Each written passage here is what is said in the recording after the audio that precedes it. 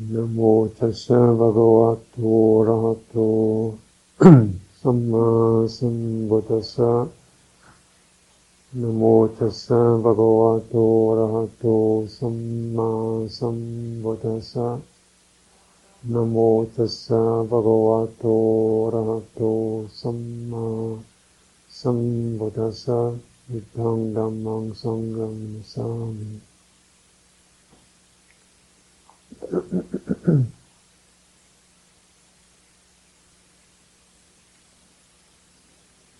So, offering some thoughts and reflections, I always begin with paying homage to the Buddha, and have a shrine here, Buddha image on it, and pay respect to the Buddha. And so, really, I try to teach in line with the attitude, the view of the Buddha. It's an Indian person from a few thousand years ago. It's a part of someone brought up in this Indian culture, Indian religious view. So the language that he uses, although he has often really investigated and adopted the phrases, there's always nothing, no word that the Buddha used he had created by himself. They're all words that were around. He may have amplified them or given them a new slant, but they're all references to the way that people understood or experienced reality. And these words don't always exactly translate, so we do the best we can.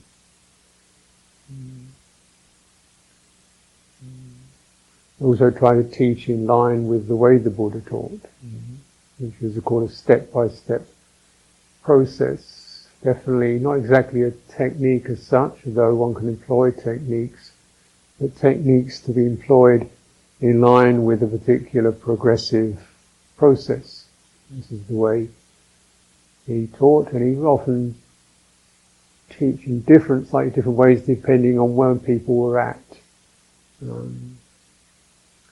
But as always, step by step, we go from this to that to this to that. The sense being that as one enters takes on one step and process, dwelling in that, abiding in that, deepening into that, it makes the next one open up and available.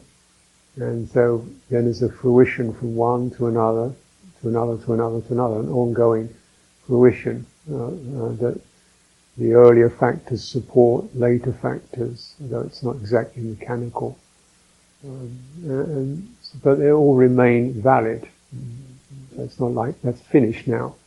It remains valid just as the source of a stream that source remains valid at the estuary.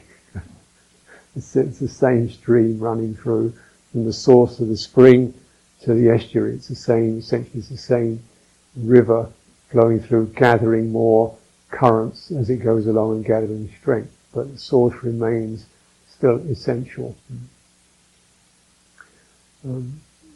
So the aim of the Buddha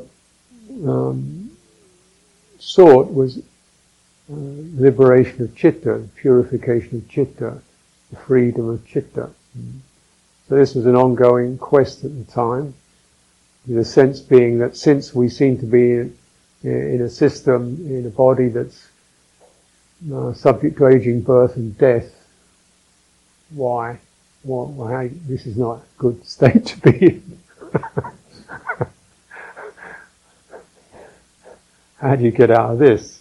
Is there a way out of this? Is there an alternative to this? Is something else?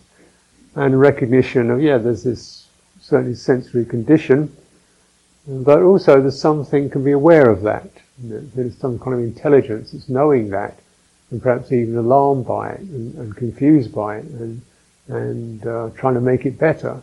So there's something else there, right? There's something else we might call our person or our self. And that's the way it seems to be. And the Buddha, they've often referred to this as citta.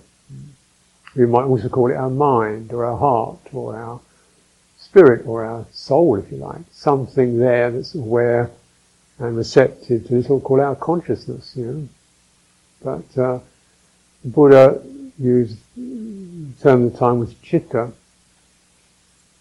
which means some sense of being aware, being conscious, being aware. He said the freedom of this, the liberation of this, is that which is to be sought. And everything else is a skillful means to that end. So mindfulness, concentration, samadhi, wisdom, mindfulness of breathing, all are useful for the liberation of that liberation of citta. And it's also to bear in mind that these terms of selves were available at the time, and the Buddha said you can get them right or you can get them wrong. You can have such a thing as wrong mindfulness, wrong samadhi, wrong view, wrong speech. Wrong speech is very easy to understand.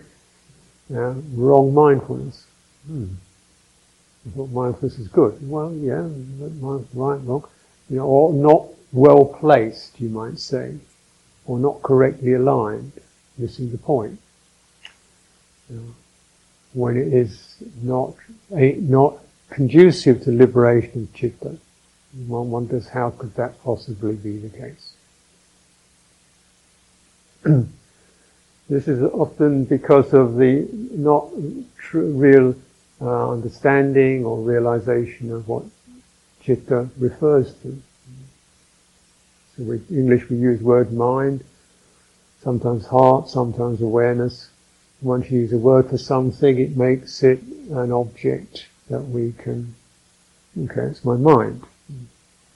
My mind is like this, my mind is like that. But in that very action, what's happening is one is being aware of the mind, aren't we? So if we're saying the quality of citta is that which is aware, then the mind is not the citta.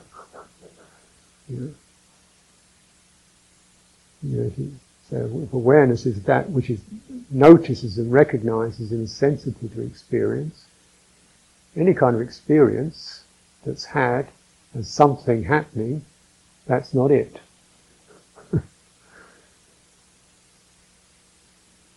It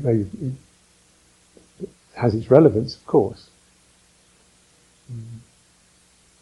Because what we most obviously can operate with and affect are these, to a degree, our bodies, our minds, our mind states, our words and thoughts. We have some say over them, but not that much, really. Even your language, English language, terminologies, what words are most frequently used, what are the attitudes that come in with those words and languages.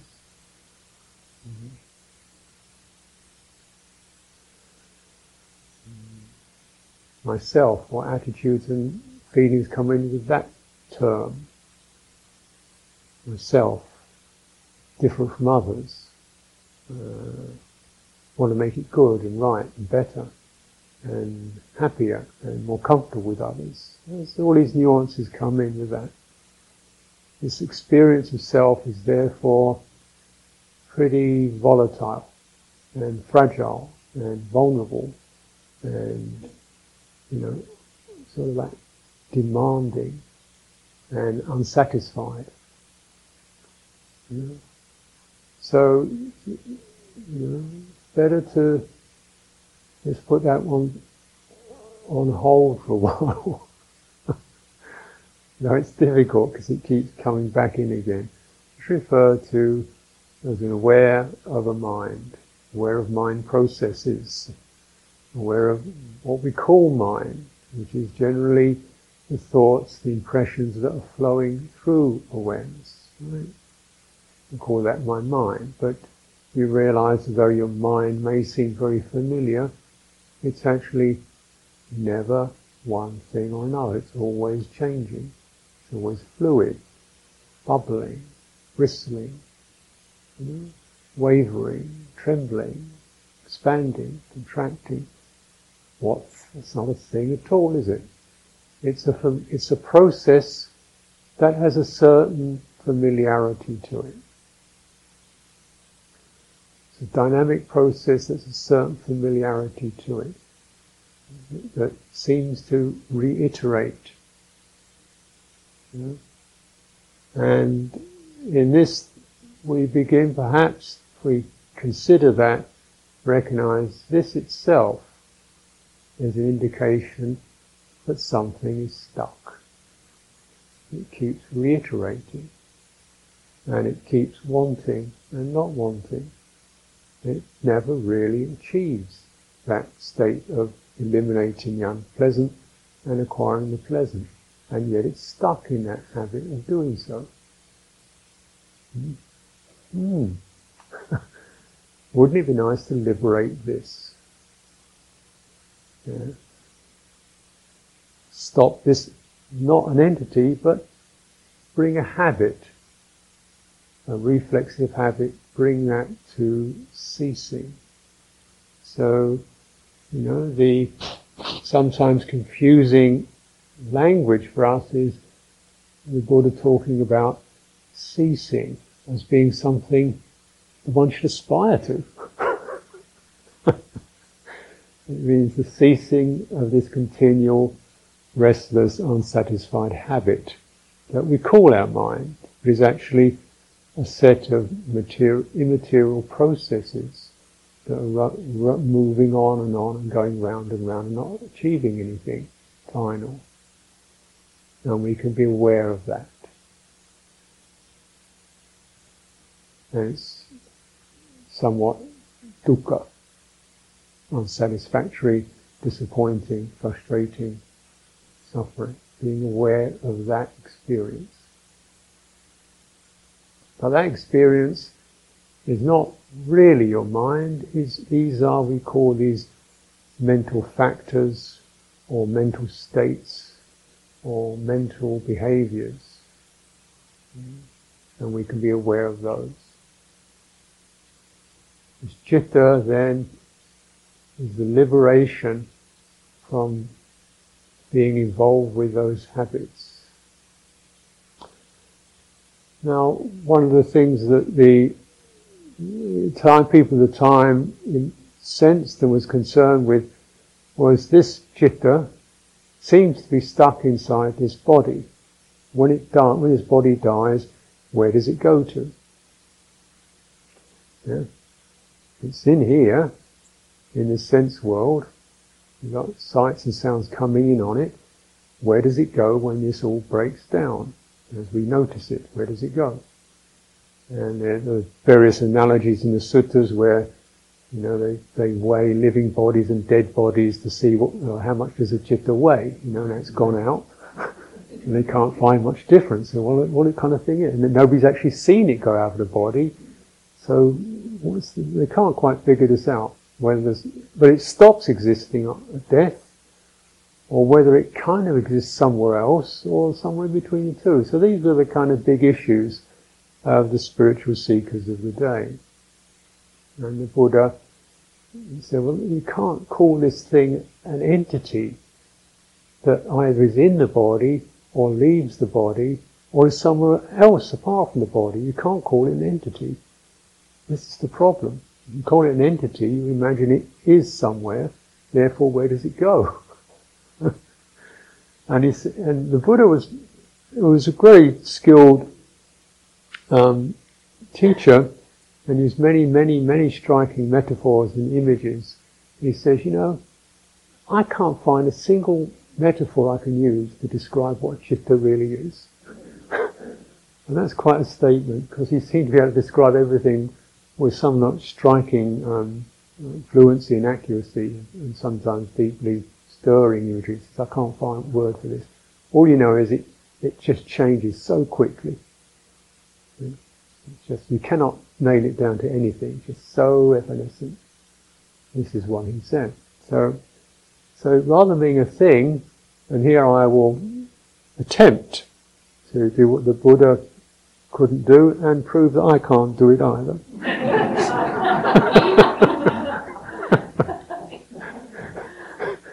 But just for the sake of playing with a few ideas, you imagine you had a balloon and you blew a load of smoke into the balloon, right? And so you say, oh look, there's a grey balloon, because maybe it's a clear balloon with grey smoke in it. That's a grey balloon. So, where does this, if I burst the skin of the balloon, where does this spherical greyness go to? Yeah? If you've got a spherical balloon full of grey smoke, if you cut the rubber of the balloon, where does this grey sphere go to? It's ridiculous. It doesn't go in, it just kind of dissolves, doesn't it?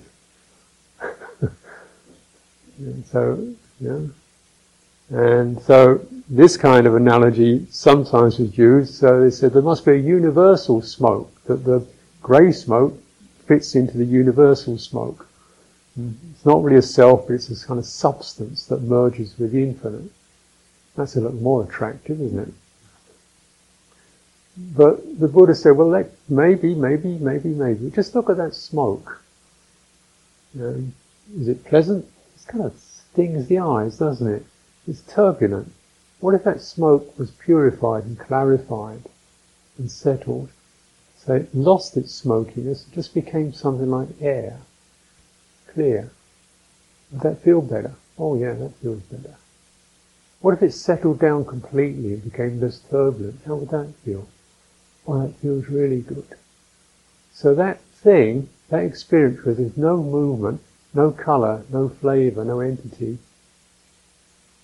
it feels good, where does it go? It doesn't go anywhere. Because it stopped going.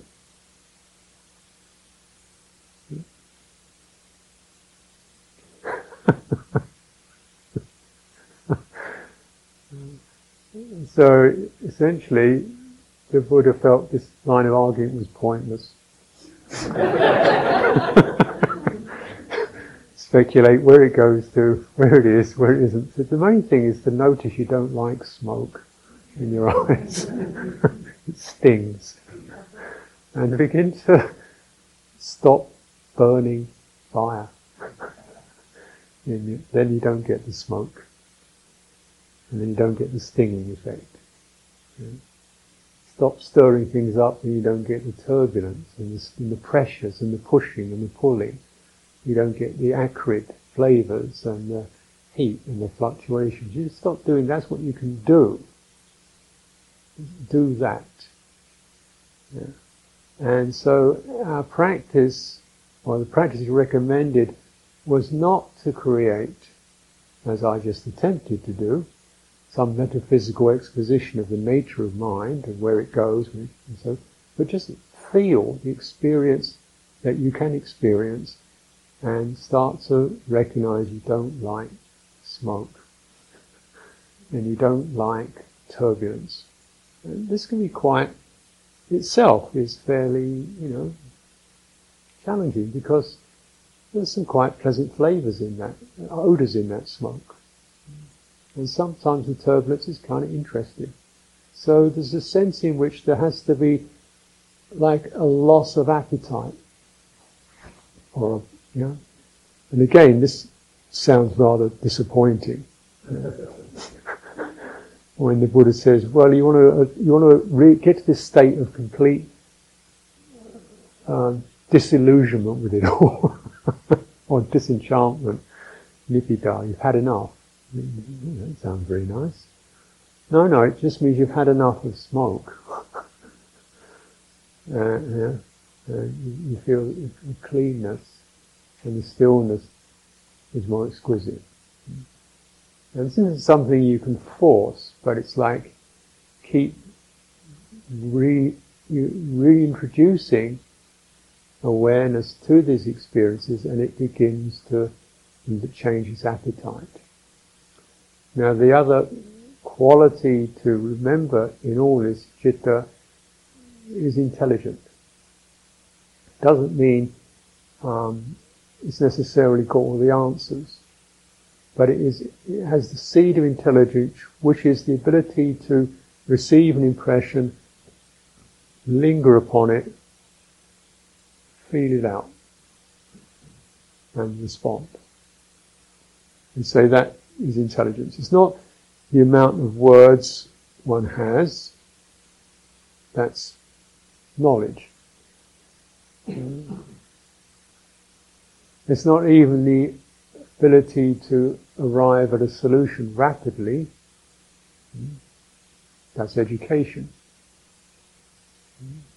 And education tends to conduct you towards the answers that the educator wants you to find. Right? It's not an unbiased system. The educator wants you to solve the problem that he or she has placed there for you, whether it's useful to you or not. And much education is geared towards job creation, work, productivity, not towards the illumination of the spirit, is it? Yeah? How many of us got really taught how to be humans? We got taught how to be functions, but to be illuminated beings. Did you do that? First grade, second grade, fifth grade? Illuminated, purified beings, not part of the educational system. So this intelligence is not a matter of education in that respect, nor is it a matter of knowledge. It's a matter of awareness, sensitivity, and something that we all have already. We already have that. It's there.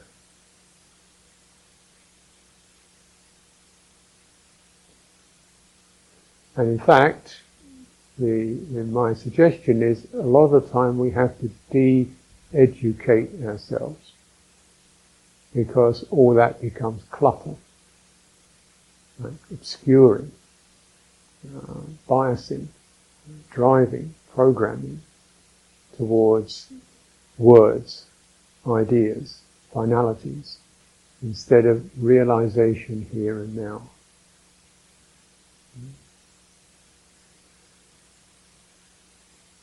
So there is this intelligence, and we might say, to reframe it again, the aim and modality of our practice is to awaken intelligence, true intelligence, to purify awareness so it's no longer cluttered, obscured, driven, corrupted by acquisitive drives and so forth. Because it feels uncomfortable that way. Hungry.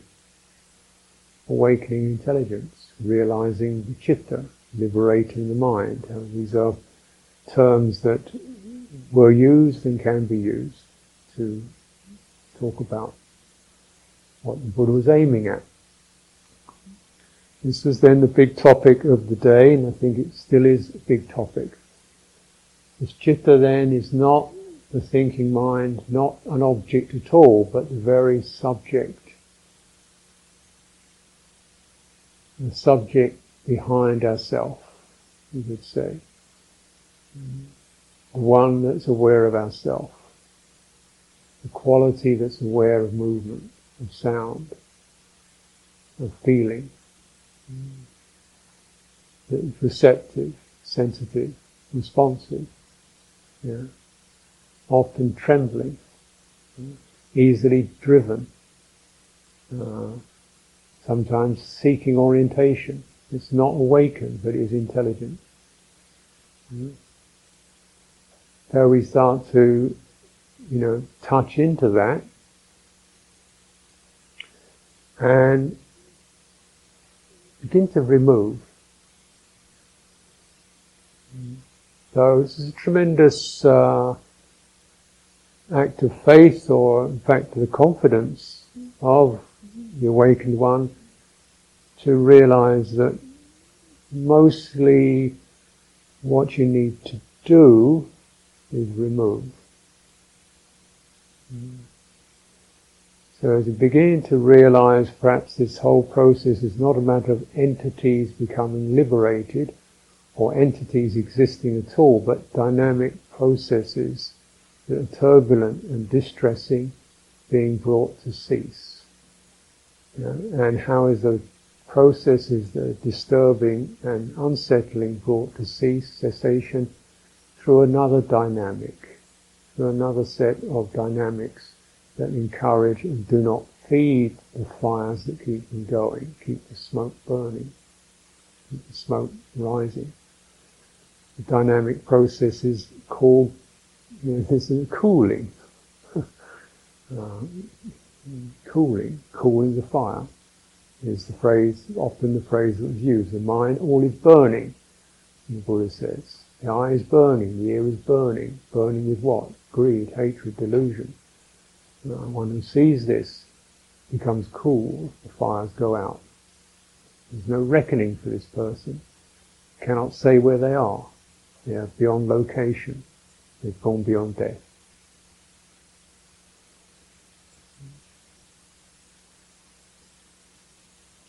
So there's a dynamic that we enter, we incline towards. And the sequence of these, you're probably familiar with the Eightfold Path. Another sequence I'll bring to mind. The Buddha referred to this as like called the graduated teaching, and it's very much a matter of suggesting how do you see it, and it starts with how do you see generosity, giving, dana. And again, this word dana is a little more than giving, it also means sharing, giving, mutuality, and what enables that? What kind of intelligence in us, what is the intelligence in us that feels cooler, more enjoyable, less cluttered, less awkward in the presence of generosity? This is citta.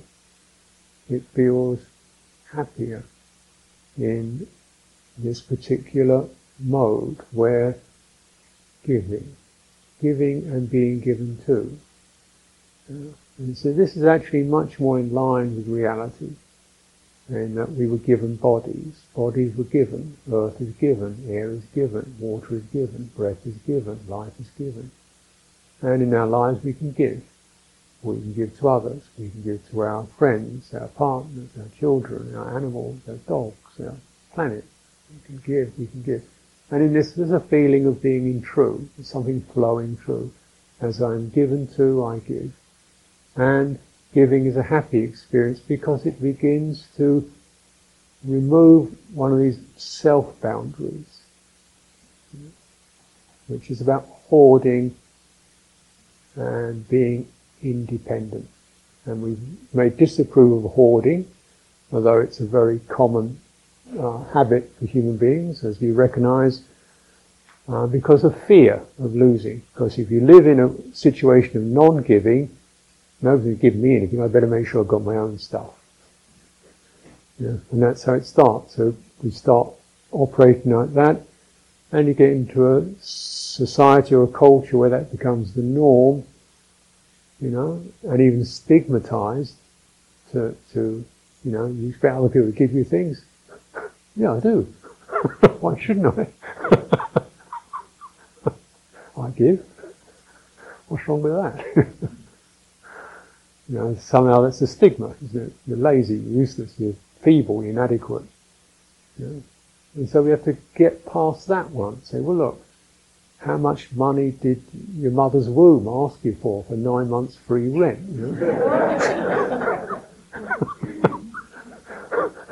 The nursing fees, put in a bill.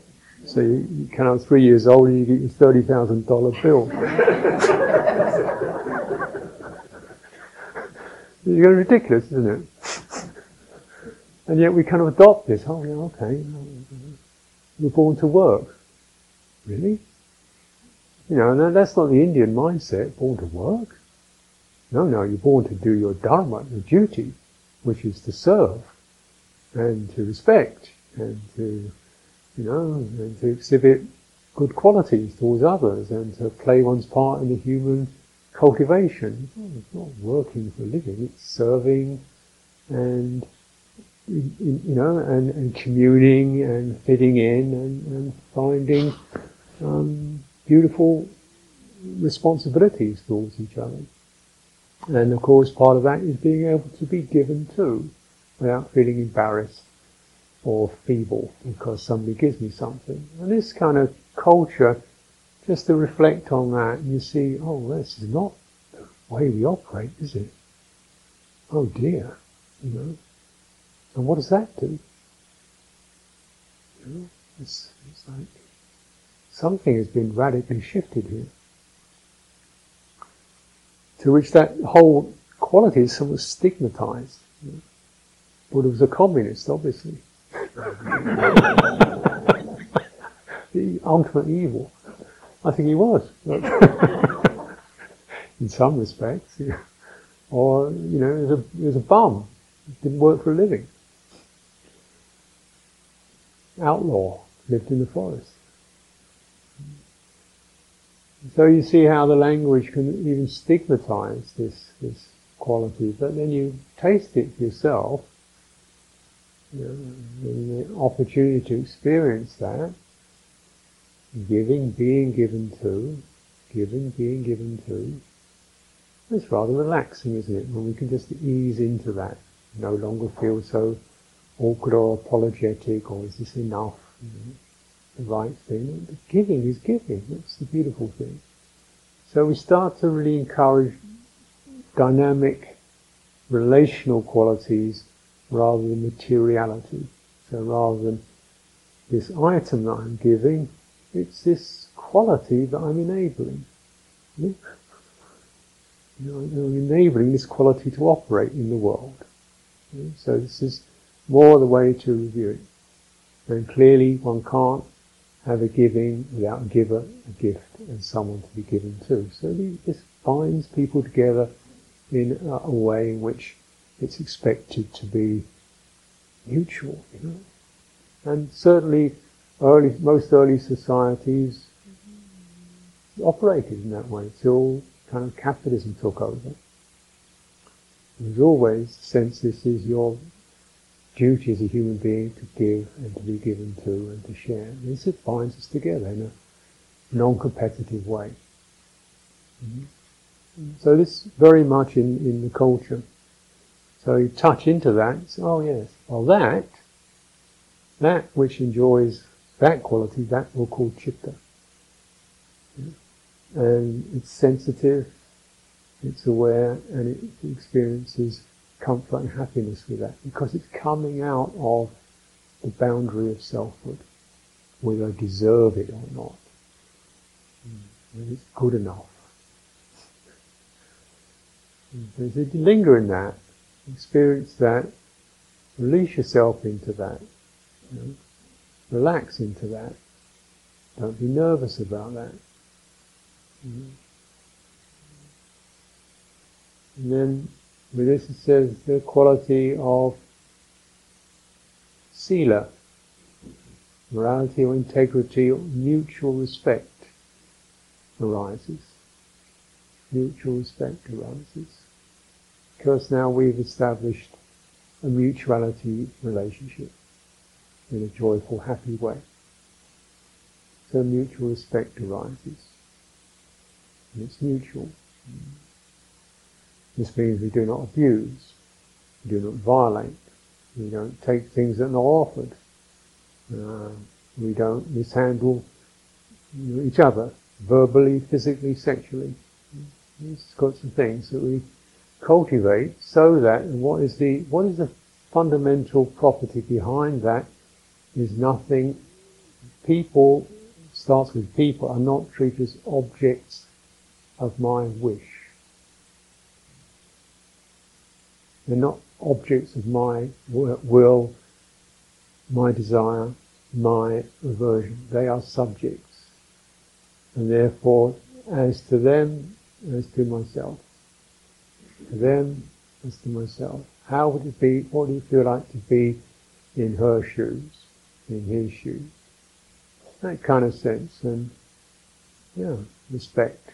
And from that, a kind of sensitivity occurs, And it says, that which can enjoy and which can tune to that and feel a sense of clarity and with that, and a sense of orientation within that, a sense of guidance within that, that we'll call citta.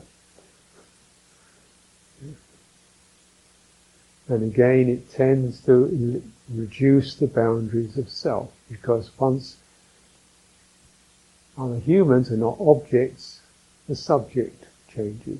It's no longer domineering, it's no longer fearful towards others, it's no longer looking down on others, it's no longer feeling intimidated by others, it's no longer trying to make sure others like me. It's these kind of things because it's dwelt in the sense of respect, and that's my orientation. And so this is a very profound realization to dwell in, to linger in, to get the full meaning of. It's not just about obeying rules so you won't get punished. There's no punishment. In Buddhism, there's no punishment. So because you punish yourself through all the contortions and twisting and corruptions that you then take on. So it's a joy to be able to cultivate this quality. I feel cleaner, clearer, more respectful of myself and others, got a firmer ground. Sila sets you upright. So it's associated with what we call the uprightness. So when Metta Sutta, let them be able and upright, straightforward. What does that mean? Gentle in speech. This is Sila. Look at yourself in the mirror. Look at your heart in the mirror. Yeah. And we cultivate this towards other humans, towards other creatures, and towards our own body and mind. So this sense of, no longer dominating, abusing, averse to, trying to push it around, but respect. When you take this very fully, you're beginning to get a very good guideline for any kind of action, including action towards what you call yourself. Naturally, from this kindness, goodwill, there's a natural quality that arises once that respectful relationship has occurred. This is the heart's nature. Once you establish, when you put it in the right direction, citta, when it sits there, begins to bring forth by itself, without being commanded to, it naturally begins to bring forth joy with dana and love with sila. I mean, real love, not just romance and affection, but real sense of warm-heartedness and openness towards other beings. So it doesn't say you've got to love everybody. No. And what you can do is keep remembering and tuning to citta. The rest of it happens by itself. This is how skillful states, once induced or recognized, are supportive and by themselves generate further skillful states, and to abide in those skillful states, to deepen into them, to rejoice in them, to take them in. This is the process called absorption, of jhana. And we may always see jhana referred to as, this is when you get into very still meditative experience, but actually it's a refrain that runs through the teaching. The Buddha says, jayati bhikkhave, means absorb bhikkhus. And what he's meaning is absorb all skillful states. And that will lead to what you call jhana. It's absorbing into skillful states will lead to the elimination of unskillful states. That by itself, without an act of the will, that by itself will bring around quality of samadhi. Just as sila brings around the quality of love, so the jhana, the absorbing process by itself, brings around the quality of stillness and happiness, which we call samadhi. So you don't do samadhi, you do jaya, you absorb into the skillful, and the result of that is this fruition. Just as you don't do love, you do respect, and love arises, trust arises. Because this is the nature of citta. We're not dealing with some kind of instrument that has no quality of its own. You're awakening it to its true qualities, putting it in conducive channels. And so the Buddha then went on to say, well, though most people would acknowledge that, it's better to live in a world where people aren't slaughtering each other, stealing things and cheating on each other, but people do. Why? So because of sense desire, big thing, or just desire, more. They get locked into what pleasure can do. We all experience pleasure, happiness, pleasant. Some experiences are pleasant. It's like that.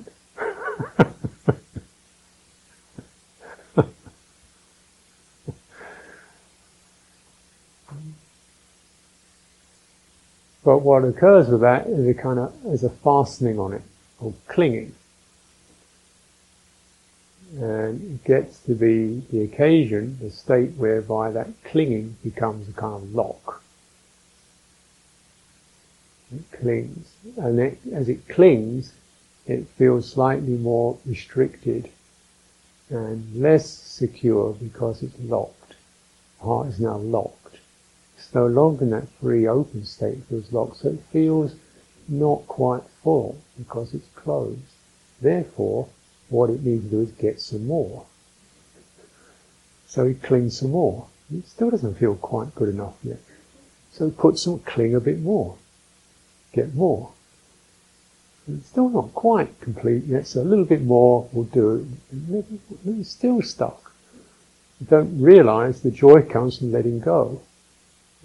Pleasure pass through, and just the freedom of that itself is sublimely sweet. And it can be the case this lock becomes so habitual that when there really is no need at all for more.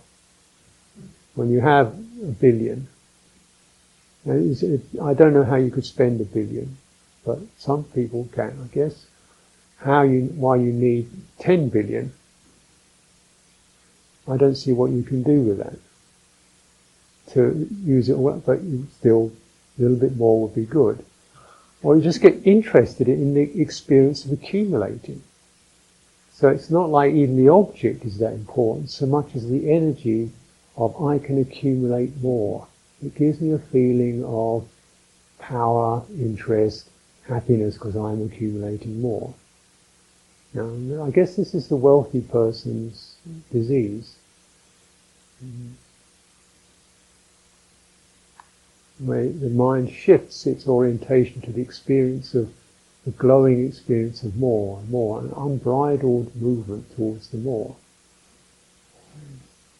Maybe that's it. So this is really a disease, a rash, an inflammation, because what's lost is the sharing and the respect and the mutuality. Buddha is saying, this is such a disease, and we're so prone to it. It's such a plague, and we're so susceptible to it. It says, you see the peril and the danger of it, so you develop renunciation. means you start to shift your orientation away from that movement that more will be better to less need is better. It's kind of less need is better. Shifting it back. First of all, less want is better, definitely. Yeah. And as you get to experiencing some of that, it's a graduated process, that sense of being a little more agile and adaptable. It doesn't have to be quite the best. It feels freer, doesn't it? Lighter. And gradually, that which can attune to sensitivity itself, awareness itself being more important than the sense object or even the glow that runs through it with pleasure. You know? And you begin to get the sense this is what renunciation is about. It's a shift.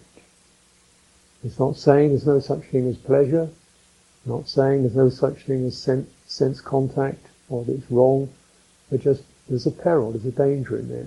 So we let the pleasant pass through.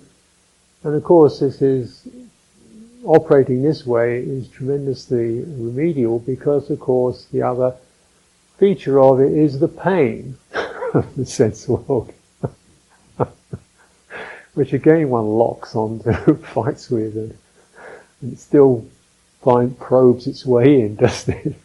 It still comes digging in, and we lock on it and wrestle it down and pummel it and wriggle around with it. So if you can develop that lightness around pleasure, it could be that the mind will also develop that release around pain and let that pass through without getting stuck in it and miserable and oppressed and wounded and offended and struggling and resentful about it. That would be a blessing because pain's going to get you anyway. Not just physical pain, but discomfort. And not just physical discomfort, but emotional discomfort. And you realize particularly how emotionally uncomfortable people get. Psychologically uncomfortable. And this is certainly very apparent in our consumer societies, where, compared with the lifestyle of ancient India, people are living in heaven, surely. Soft chairs you can sit back on the dirty old earth floor. Soft chair, why could you want anything more than this? Hot water on tap. Oh, wow. When we go down to the stream and filter it out and get the bugs out of it. Oh, this is bliss, surely we're in heaven. And, all kinds of amazing foods, not just kind of a handful of rice. This must be bliss by now. But it isn't.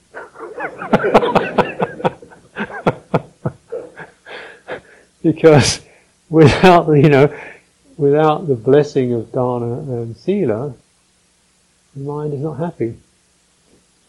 And so we get this emotional discomfort of not feeling given to, of not being able to receive gifts, of not feeling loved or loving in a truly open way, of not feeling respected or respectful.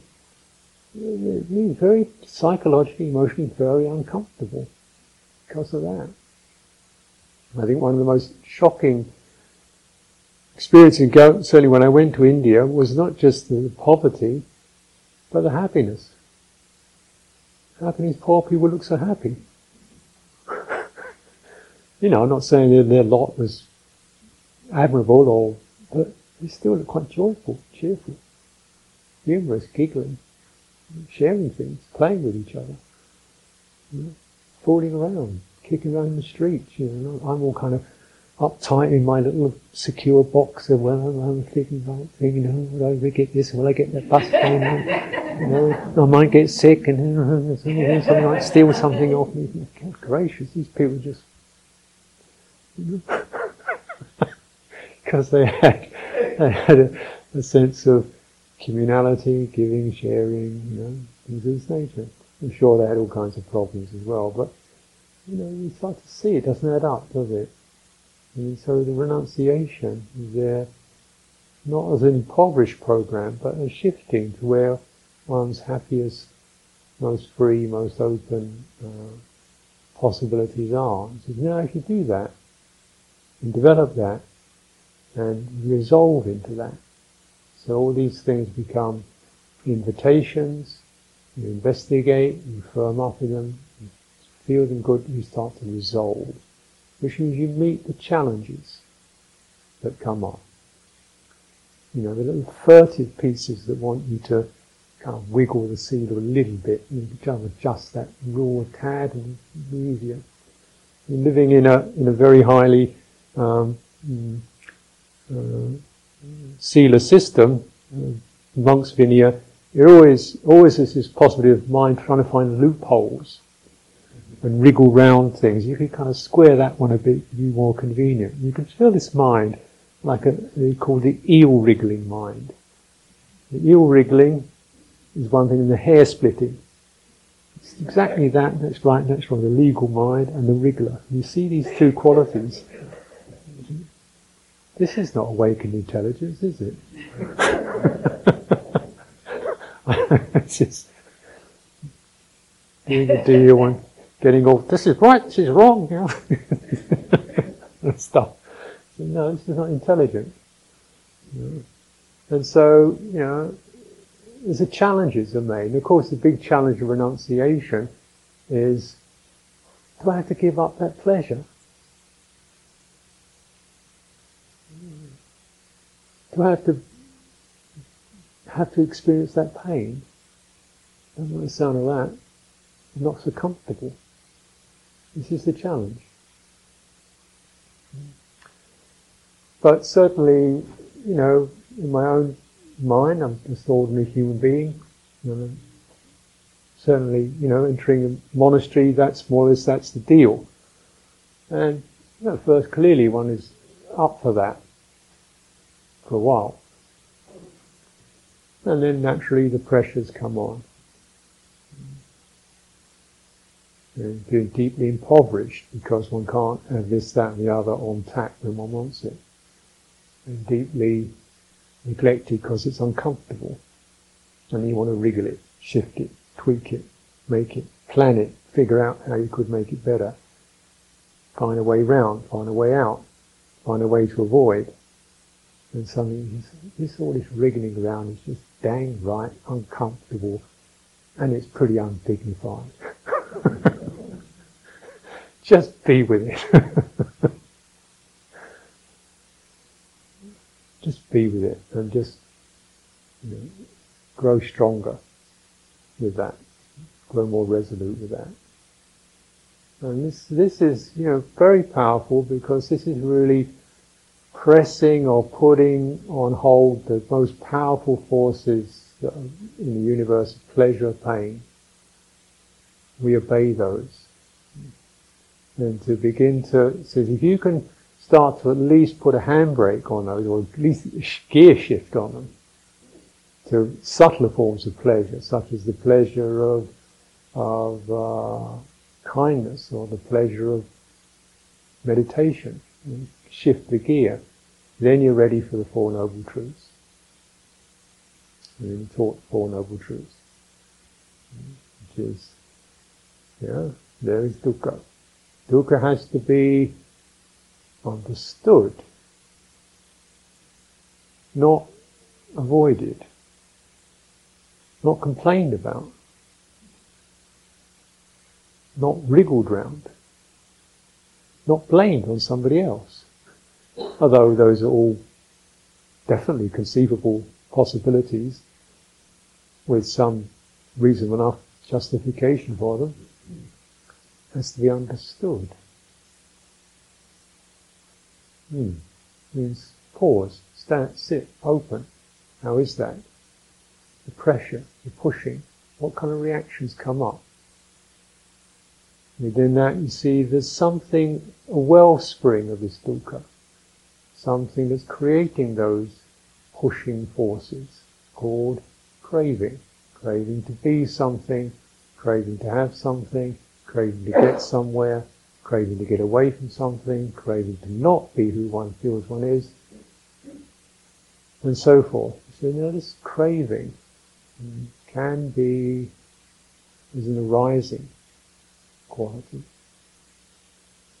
with a sense of dispassion towards that and towards the objects it creates, a cooling, a disenchantment towards the objects it creates. It dangles in front of our eyes, or our nose, or our bodies, or our minds.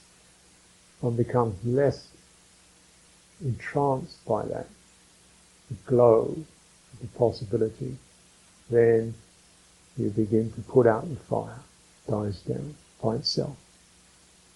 And you don't have to stamp it out, you just see through the glowing glitter that craving presents. It's always not here yet, but if you did this, you get it. Yeah? There's the sparkly thing that our mind is drawn towards. Yeah? And you say, I don't want it, because I don't like that movement that never gets me there. Yeah? And you become disenchanted with that. And so through the disenchantment, that in itself withdraws the wellspring of craving. So you don't stop craving, you stop believing in it. You don't stop craving, you stop believing in it. You stop believing in the objects, the fantasies that it conjures up.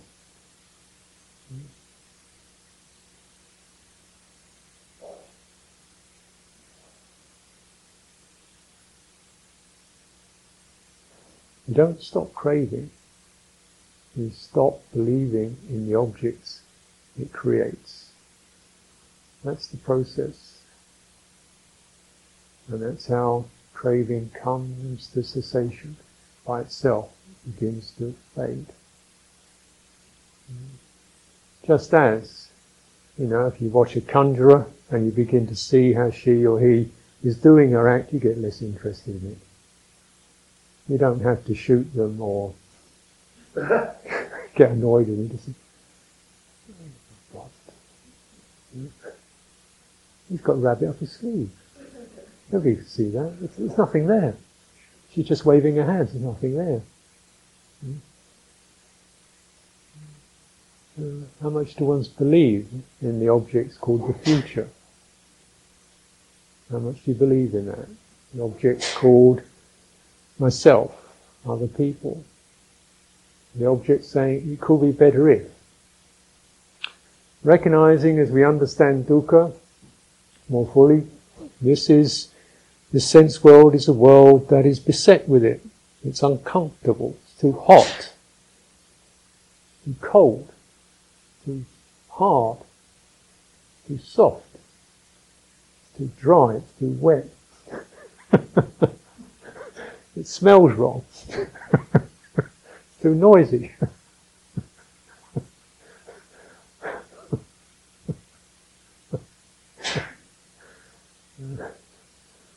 And I had a very powerful shift when in the first year or so when I was in the monastery. They decided they were going to open an ordination hall, which they hadn't, which is a big thing for the monastery, so they could give these acceptance ceremonies, admission ceremonies.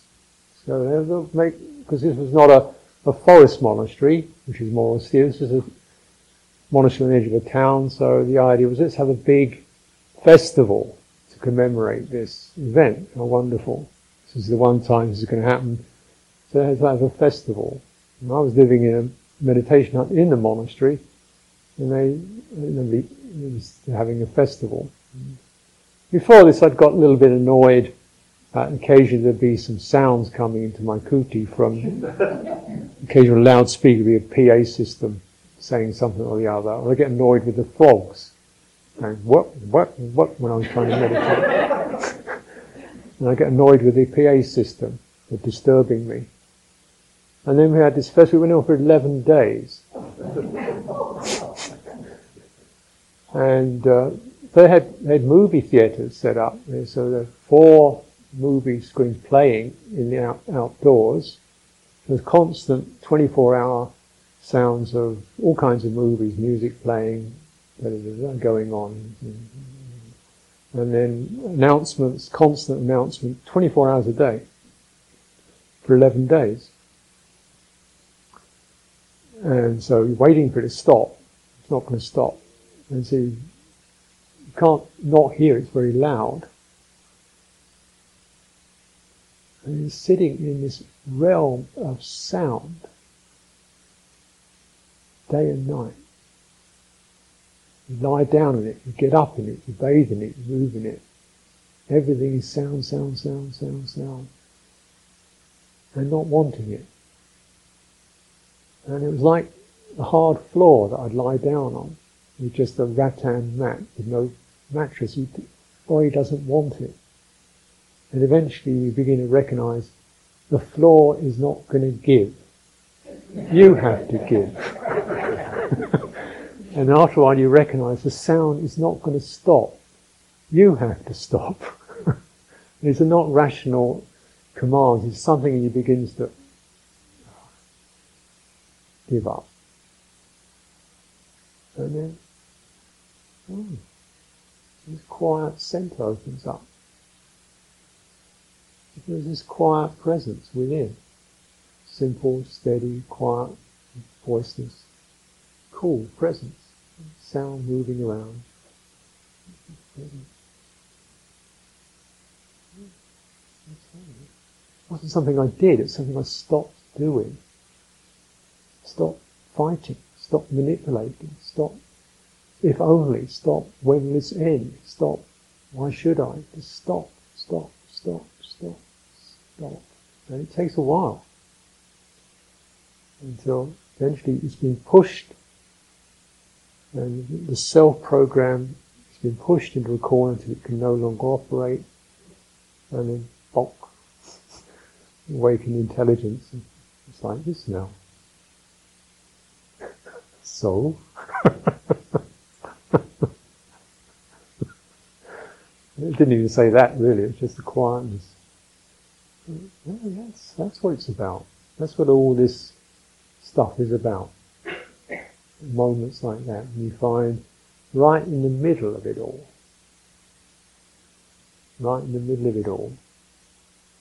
when you stop the abusing and the manipulating and all that, you find this quiet centre.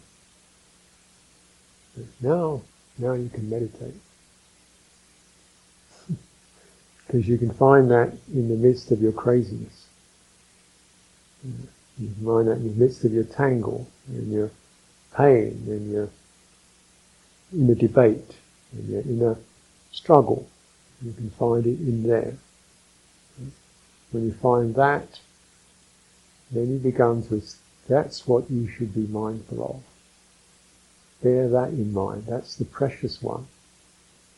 And there, as you take in the quality of that, breathe into it, open into it, make much of it, never lose it, return to it time and time again, that's going to begin to spread and suffuse the entire field, and without any particular effort, the turbulences begin to wane, and the thoughts begin to quieten, and things become softer, and bits in your body that seem really start to gently melt, and sense contact begins to fade, and you feel happy, and you've not got rid of anything as such.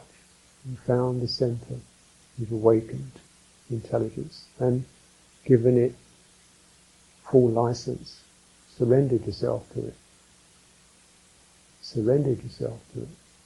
and let yourself receive it. Then you can meditate. Then you can develop, that's how samadhi, that's how I see it. And when we contemplate how the Buddha taught, you realize he didn't really teach many of the things that we currently do when we learn meditation. Focus on a point here, a point there.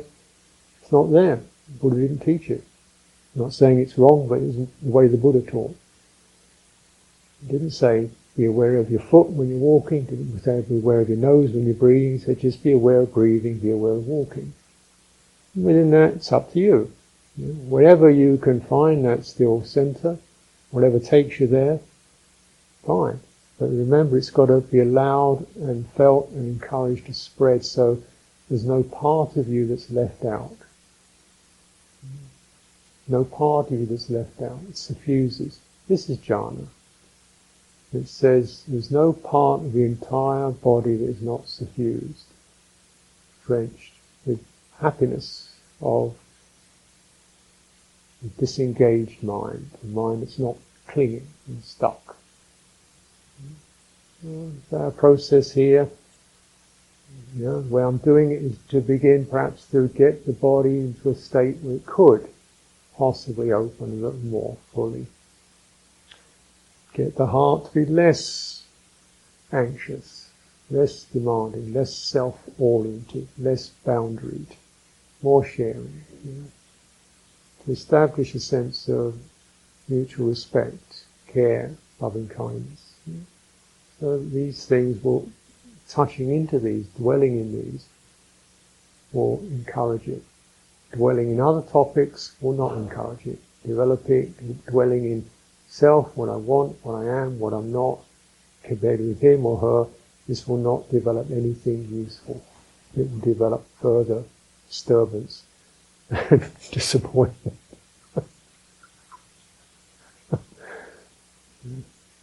So, so finding that somewhere centering, and I'm suggesting you can find this in your own body, relaxed breathing, sense of that, getting into the essence of that, not the physicality, but the immaterial quality of energy flowing through the body. Release yourself into that. Let it, the meaning of it, it's a given thing, it's a offered thing. Let the meaning of that also be felt. Let the experience of it radiate through your body. This will definitely be for your welfare and happiness.